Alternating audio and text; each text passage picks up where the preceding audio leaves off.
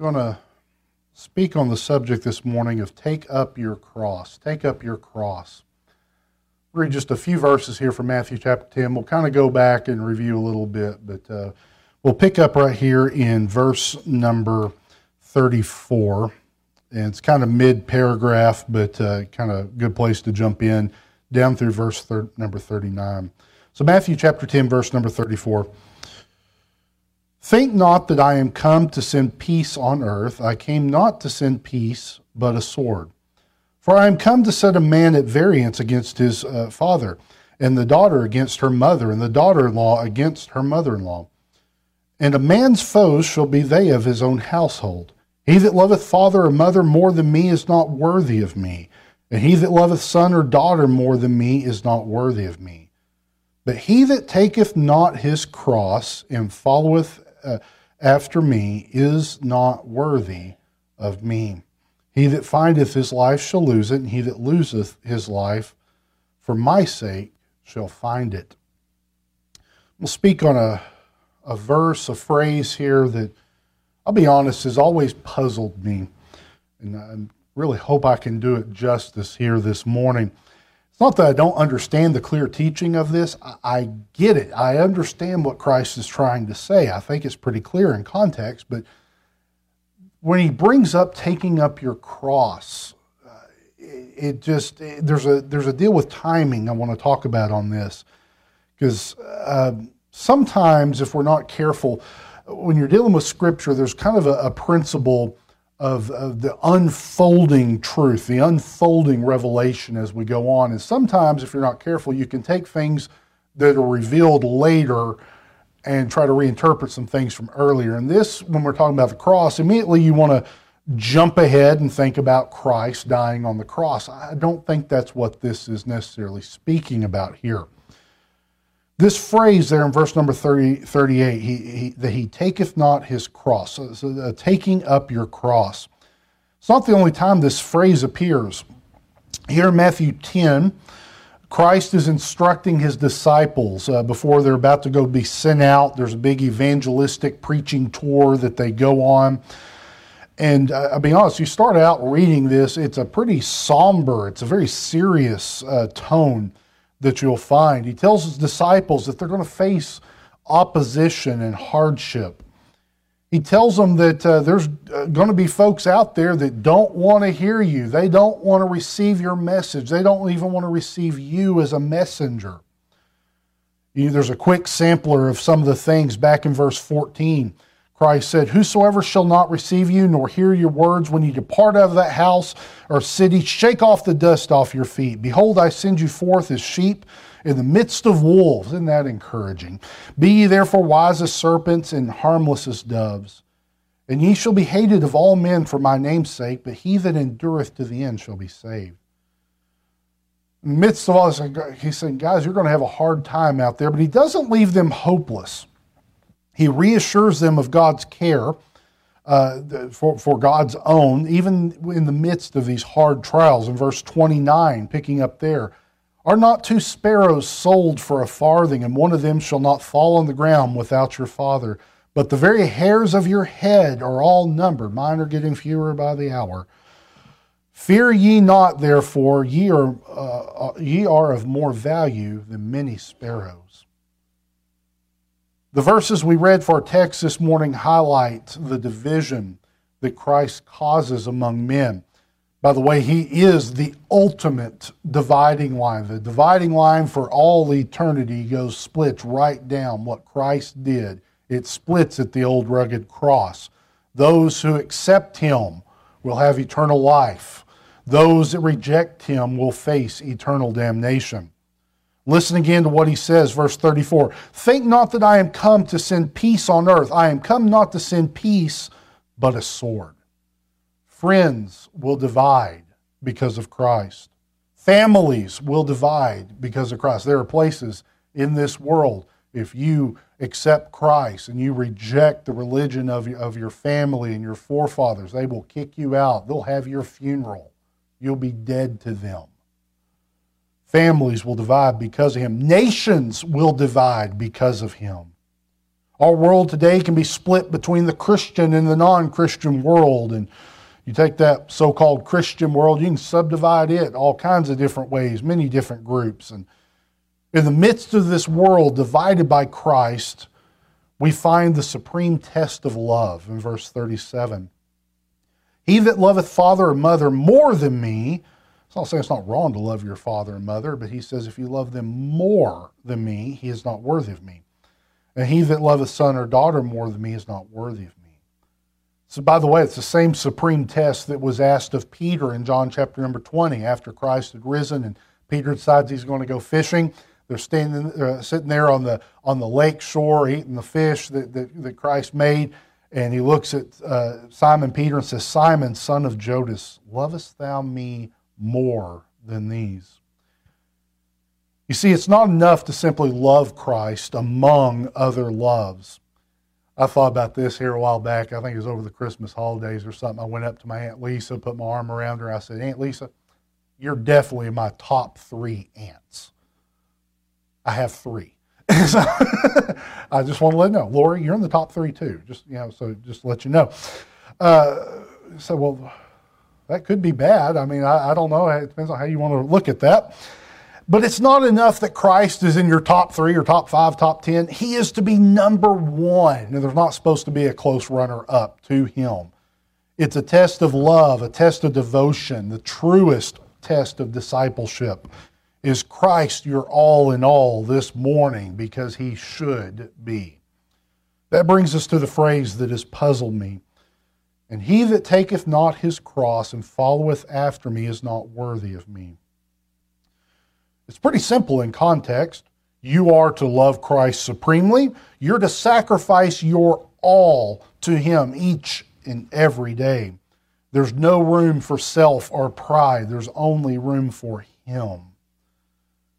Now, what's puzzled me about this verse is how it talks about carrying the cross and bringing up the cross. And it's not the only time that Christ uses this illustration before he himself will be crucified. There is a lesson he's giving, preaching.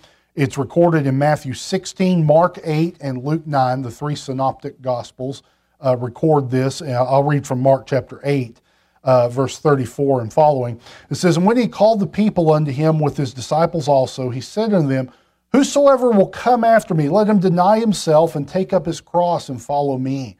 For whosoever will save his life shall lose it, but whosoever shall lose his life for my sake in the Gospels, the same shall save it. For what shall it profit a man if he gain the whole world and lose his own soul? Or what shall a man give in exchange for his soul? Whosoever therefore shall be ashamed of me and of my words in this adulterous and sinful generation, of him also shall the Son of Man be ashamed when he cometh in the glory of his Father and with the holy angels. We find it again when Christ responds. Remember the rich young ruler that came to him and says, What do I have to do to be in the kingdom? And he says, Well, have you kept the commandments? Oh, I've kept all the commandments since I was a little kid. I've kept them all. And Christ responds back to him, Mark chapter 10, verse 21. Christ says, One thing thou lackest, go thy way, sell whatsoever thou hast, and give to the poor, and thou shalt have treasure in heaven, and come, take up the cross, and follow me. This young man, he had a bunch of idols in his life. It was his money. God wasn't number 1. It was his wealth. And God said, get rid of what's number 1 and put God number 1. The last occasion that Christ uses this illustration, he's talking about discipleship in Luke chapter number 14, verse 26 and 27. If any man come to me and hate not his father and mother and wife and children and brethren and sisters, yea, in his own life also he cannot be my disciple. And whosoever doth not bear his cross and come after me cannot be my disciple. So we find there's 4 separate occasions, one of them's covered multiple times, but there's 4 separate occasions that Christ compares following him, discipleship, the Christian life, to bearing a cross. Why does this matter? And I think this phrase and this illustration that Christ is using, I think it matters because these 4 times he does this, it's before he's crucified.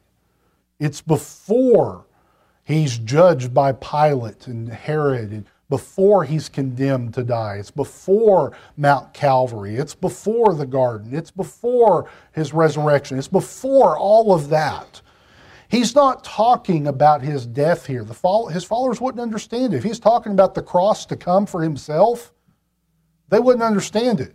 By the way, sometimes we get this picture like Jesus is up there saying all these big, powerful, wonderful things, and the disciples are sitting back like the Three Stooges. I call them the Three Stooges times 4 because they act like that sometimes.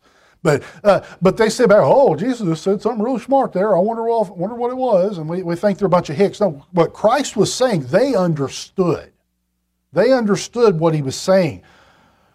And when he's talking about the cross, I don't think he's talking about his own cross because we haven't got there yet. They wouldn't understand what he's talking about. But he is talking about something they understand. They understand what it is to be crucified. They're living under the Roman Empire. Those in that empire, they understood, they feared crucifixion. This was the ultimate display of Rome's power by execution, executing those that opposed them in, I think, the most ghastly, humiliating method possible. They didn't just take you out back, shoot you in the head, and bury you in a ditch. No, they left you up on this cross alive until you slowly died, suffocated, blood loss. It's an agonizing, terrible death. The Jews that Christ has talked to, they've seen these before. History tells us of times that the Romans would do this. There was a big slave revolt in Italy about a century or two before this, and they got all those slaves that revolted and they crucified them every few miles going down the road. There was a cross with a slave hung on it. They had done this in Israel. Jesus wasn't the only person nailed on a cross.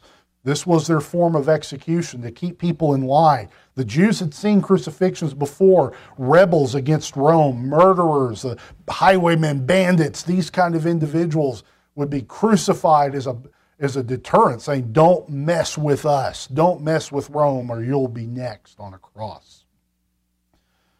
The Jews, hearing this, they had seen what would happen, how the condemned would be condemned to die, how they would be forced to carry the cross or maybe just one of the beams or something, but they would carry their own form of execution to that place where they would die. Kind of like how your mom would make you go out and cut your own switch. I've always heard those stories. I missed out on all that, but I've heard it talked about. But I mean, there's an extra humiliation in this, and that they have to march among their friends and family and peers, carrying what's about to kill them. It was as much understood in their culture what Christ is talking about. I thought about it. There's things in our culture with an execution. If I were to talk about a last meal, y'all would understand that. How there's a tradition that when somebody's going to be executed, we give them a last meal because we're nice, we're humane. We give them what they want. Or how about the last words? They'll give the prisoner a chance to give some kind of last words, and some of those can be kind of funny. There's people that track some of that stuff. It's morbid humor, I know, but some of those people go out with some funny lines.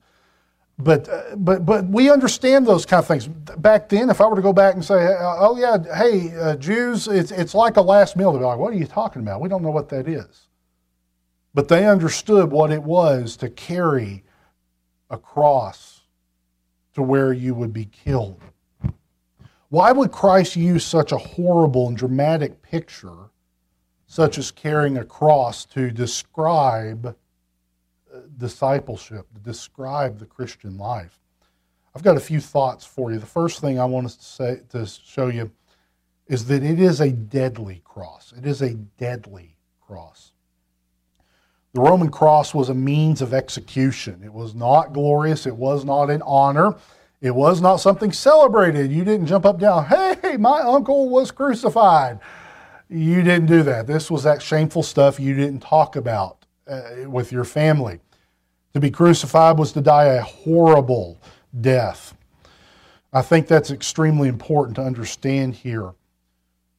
While we are not called to literally carry a wooden cross around, a wooden beam around, or to literally be crucified, although here in a few weeks, when it comes time for Easter, if you'll look on the news, there are some people in the Philippines that crucify themselves around Easter. It's a thing. I don't understand it, Jake. Maybe, I don't know. But I don't understand all that, but there are some people, so it's a Catholic thing over there, and it's on the news every year. It's a strange thing. That's not what this is. It's not saying go out and get you a cross, hang it. It's not what this is saying. While we're not literally being executed, there is a death, I think, that is being talked about here. It's a death we have to face daily. Paul talks about this. He uses the same picture of crucifixion to show that we are to die to ourself, to die to our flesh. Galatians chapter 5, verses 24 and 25. And they that are Christ's, those that belong to him, those that follow him, have crucified the flesh with the affections and lusts. If we live in the Spirit, let us also walk in the Spirit. He says when we follow Christ, when we are saved, that old life, that old way of living, that we still struggle with, those old temptations, that old lifestyle, that old sin nature that we have, he says it needs to be crucified, needs to be killed, needs to be put to death. Paul uses similar imagery in Romans chapter 6, verse 11 and 12. Likewise, reckon ye also yourselves to be dead. It says, think of that as dead. It's a dead man walking indeed unto sin, but alive unto God through Jesus Christ our Lord. Let not sin therefore reign in your mortal body, that ye should obey it in the lust thereof. Paul's just building on a lesson that Christ established. To serve God, to follow God, is to die to self. Our own sinfulness and desires, we have to crucify them daily. We have to put them down. We have to put them away. Our own will, our own dreams of the future. Instead, we're to die to self and live in Christ. I like the way Paul put it in Romans chapter 12, verse 1. I beseech you, therefore, brethren, by the mercies of God, that you present your bodies a living sacrifice. A sacrifice is reckoned as dead, but it's given fully to him. The life that continues on is not ours, it is Christ's. So to carry your cross is to die to self and to live in Christ. The second thing I want you to see is that it is a dedicated cross. It is a dedicated cross. It says his cross. Again, I don't think this is talking about the cross that Christ had. I think that kind of ruins the picture of salvation because it ain't about us and what we do. It's all about what he did on the cross. We don't have to pick up that cross because he paid it all. He did it all. Instead, we carry our own cross of self-denial, dying to self and the flesh to glorify God. That means the cross is a personal one. If you go look it up in the references I mentioned before, in all but one, it's a personal cross. It's his cross, your cross. The only exception is the rich young ruler. There's not that little personal pronoun there, but if you read that in context, it's pretty clear what he's saying. This is a very personal thing that young ruler needed to do. Again, I don't think this is talking about a personal emblem of Christ's cross. This is your cross. This is my cross. It's our temptations, our weaknesses that must be overcome. And we have different ones. You have things you struggle with. I have things I struggle with. We all have our own individual fallen nature and our own foibles that we battle against. Our selfishness, it must be squashed. I do not think that everyone has the same cross necessarily to carry. It's personalized to each of us. By the way, be careful judging someone else's cross. You don't know how heavy, how cumbersome theirs is compared to yours. All we need to know is that the same result is desired, and that is that each of us are totally surrendered, totally given to Christ. Third thing I want us to see is that it's a directed cross. It says you pick up your cross and it says, and followeth after me. Follow after Christ.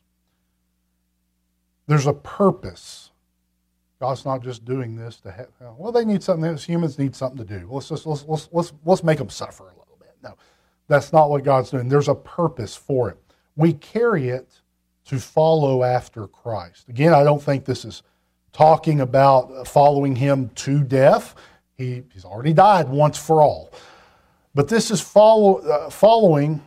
This following is like the following of a disciple or a learner. We're following in his example. You want a great picture, I think, of what this would look like? I thought about this. We talk about filling people's shoes and who's going to fill their shoes. How many of y'all have ever seen a little boy put on his dad's work boots? A little 2-year-old little toddler can barely stand up, and then they put on their dad's work boots like, I'm daddy. And they can't walk. They just kind of stumble. Eventually, they usually fall over and bump their head. But they want to fill the shoes. They want to be like their dad. They want to be like their parent. A little girl can do that with her mom's shoes. But we've seen that. We are to be like Christ, even if those shoes are infinitely too big for us to fill. What our cross does for us is it helps to mold us and help make us in his image to be more like him. He gave himself completely for us. He let no hardships or heartache or death itself stop him from bringing us to him.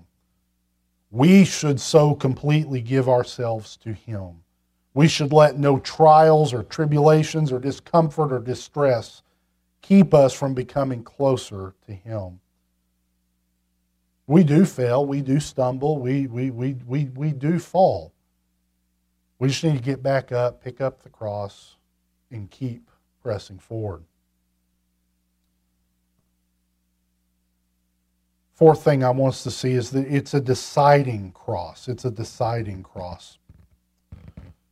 Again, to reiterate, I don't think this is talking about salvation, but it says, if those who do not pick up their cross, do not follow after him, it says, is not worthy of me. They're not worthy of me. I don't think this has anything to do with salvation. This isn't talking about earning your way. You're not worthy of salvation. On our best day, we're not worthy of getting into heaven. There's nothing we can do to save ourselves from the curse of sin. We are guilty in the eyes of the mighty God of the universe. We're only saved because Christ's righteousness is granted to us. I think the worthiness Christ is speaking of here has to do with the reward or recognition. I thought back, and it's not exactly apples to apples here, but I thought of the words of the parable in Matthew 20-5, the parable of the talents, how he gave the one guy 5 talents, and he went and bought and sold, and he got 5 more, and he gave the one guy 3. And what does he say to those 2 fellows who went and did their job? He says, well done, thou good and faithful servant. He says, you've done well. He didn't say you've earned my respect. He didn't say you've earned your salvation. He says, you've done well. You have served me well. Picking up the cross is to be worthy of him. To be worthy of Christ is not to accomplish great tasks, to earn his favor, to earn his attention. Carrying the cross is to day by day lay aside ourself, lay aside our sin, to be more like him. And in doing so, he looks down and says, well done. That's what I want. That's what I want. Too many times we get focused, well, we need to do something big. We've got to do something big, get God's attention. God's not in big things all the time. God often works in the small, the everyday, the minute. And I think that's what picking up this cross is. I'm thinking in my mind of the old stories of the Greek legends of Hercules. And Hercules, he had all these tasks he's supposed to do. He's supposed to kill this big wild boar, and he's supposed to go, one of them had to clean out some stables. He had redirected a river, so he'd wash out all these stables. I don't know why I remember that one. But all these different things he was supposed to do to attain some new level, to get back with his family and the Greek gods and all that. Listen, that's not what Christ wants us to do. What Christ wants us to do is just daily follow after Him, daily pick up the cross and follow after Him. And the last thing I want to say is that it is a dependent cross. It is a dependent cross. There's something that comes before this. Now, I told you this cross we carry, I don't think it is the cross of Christ. I don't think that is the case. But I do think there is a relationship between the two, because there's no need to carry your cross if Christ hadn't carried His. There's no need to take up our cross daily if you have not knelt at the cross of Calvary, where our Savior was lifted up on high. It begins there when we know the Christ who was crucified for us, who loved us, who died for us, who purchased our salvation, who gives us the victory to overcome the world, to overcome ourselves, our own failures. We begin there. We kneel at the cross, but then the next step is we pick up our daily cross and we follow after Him. Too many people try to get that backwards. They say, well, I got to carry my cross so I can be like Christ, so I can purchase salvation. That's not how it works. That's not how it works. Christ has already done it all. Christ has paid the price. He offers pardon to us. We don't have to carry that cross. He did it. By the way, that cross that He carried, we could not carry. We couldn't carry the weight of the sins of the world. Only He. Think about this. He was God. And yet in the Garden of Gethsemane, just knowing what was to come, the agony, the sweating blood, they say it's a sign of extreme distress. The great and infinite God of this universe in human flesh on that cross bore something we could never bear. We couldn't do that. But here's something wonderful. The God of the cross, the Christ who died on that cross, who paid that infinite price, He looks at us. He sees us with our own cross. It's pretty small compared to what He had to do. But He looks down on us in love and compassion. He says, I can help you. I can help you carry that cross. I can help you with that. I know what it's like. I've been there. I've had to carry a burden. He has a concern, a feeling for us. He wants to help us. He wants to love us. He wants to help us to carry our cross. So I was thinking about these. I'll close with this illustration. Kerry had to slip out. He had a service to get to. I joked with him. He comes in dressed like he's got his work clothes on. But he had to slip out. I heard a sermon that preached from one of these passages years ago. I was at a big preachers conference deal when I was in college, and the guy talked about, he was talking about carrying around the cross, and he actually had a big wooden cross, kind of like the one we had up here. It's back there in that room, and he was carrying it around, and he was kind of, it was making some good points. To say if you follow Christ, you're going to stand out. And he talked about, imagine carrying this cross around. Everybody's going to know you're the guy with the cross. And he said there's some places you can't go and carry the cross. He said the illustration I'll never forget was he sat down on the front pew and he had that cross and with him, and he said, can you imagine sitting here and you're watching some movie, you can't take the cross in there to watch that movie, the movie you're not supposed to be watching. And he said, somebody in the back's like, hey, you in front with the cross, down in front. And I was like, well, how do you know you're supposed to say down in front? If you're talking about anyway. All that picture of carrying the cross of Christ. And listen, we bear that image as His ambassadors to this world, as His family. We bear that. But again, I don't think that's what these verses are talking about.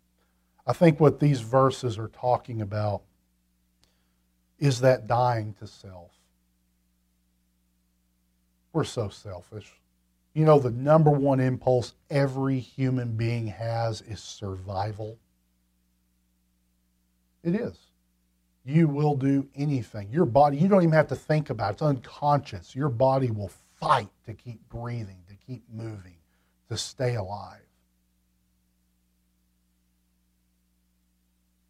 What are we called to do? Well, we're called every day to crucify ourselves. Our own selfishness, our own sinfulness. God, I wanted to do this. I want to do this. God says, that's not what I wanted for you. You need to pick up the cross and follow after me. Are we willing to do that this morning?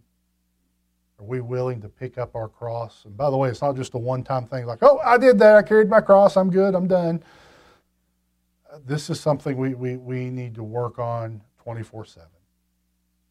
Wake up in the morning, get out of bed, pick up the cross, and march through this world. And when we do so, the amazing thing in all this is, God's glorified in that. He's glorified in that when we carry that cross. We get ourselves out of the way so His glory can be magnified. Olin, you got a song picked out there? 285 in Baptist Hymnal. We'll be a cappella here this morning. But I do have to reiterate as we close one last thing. Again, that picking up the cross is dependent. You have to have knelt at the cross first. You have to start with the Christ of the cross. You have to start there. If you don't know Him this morning, if you're watching online, if you're here this morning, you don't know Him, that's where you have to start. Quit trying to carry the cross if you don't know the Christ of the cross.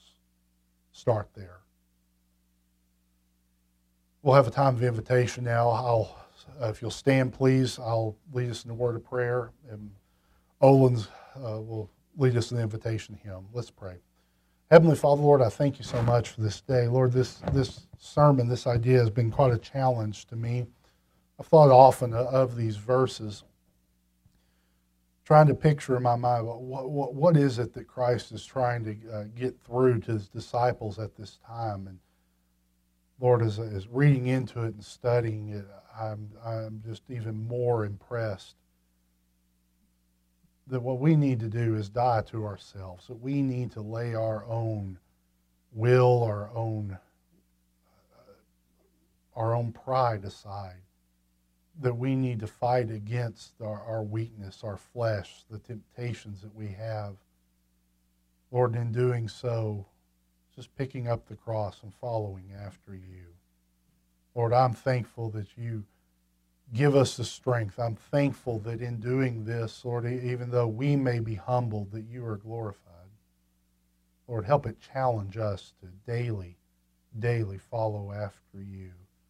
May not be comfortable, may not be popular, but Lord, that we need to take up our cross and follow after you. And most importantly, Lord, if someone here does not know you, that they would come to the cross of Christ. There's no hope in the cross we carry for salvation, but there is salvation for all who come and kneel at the cross that Christ died upon.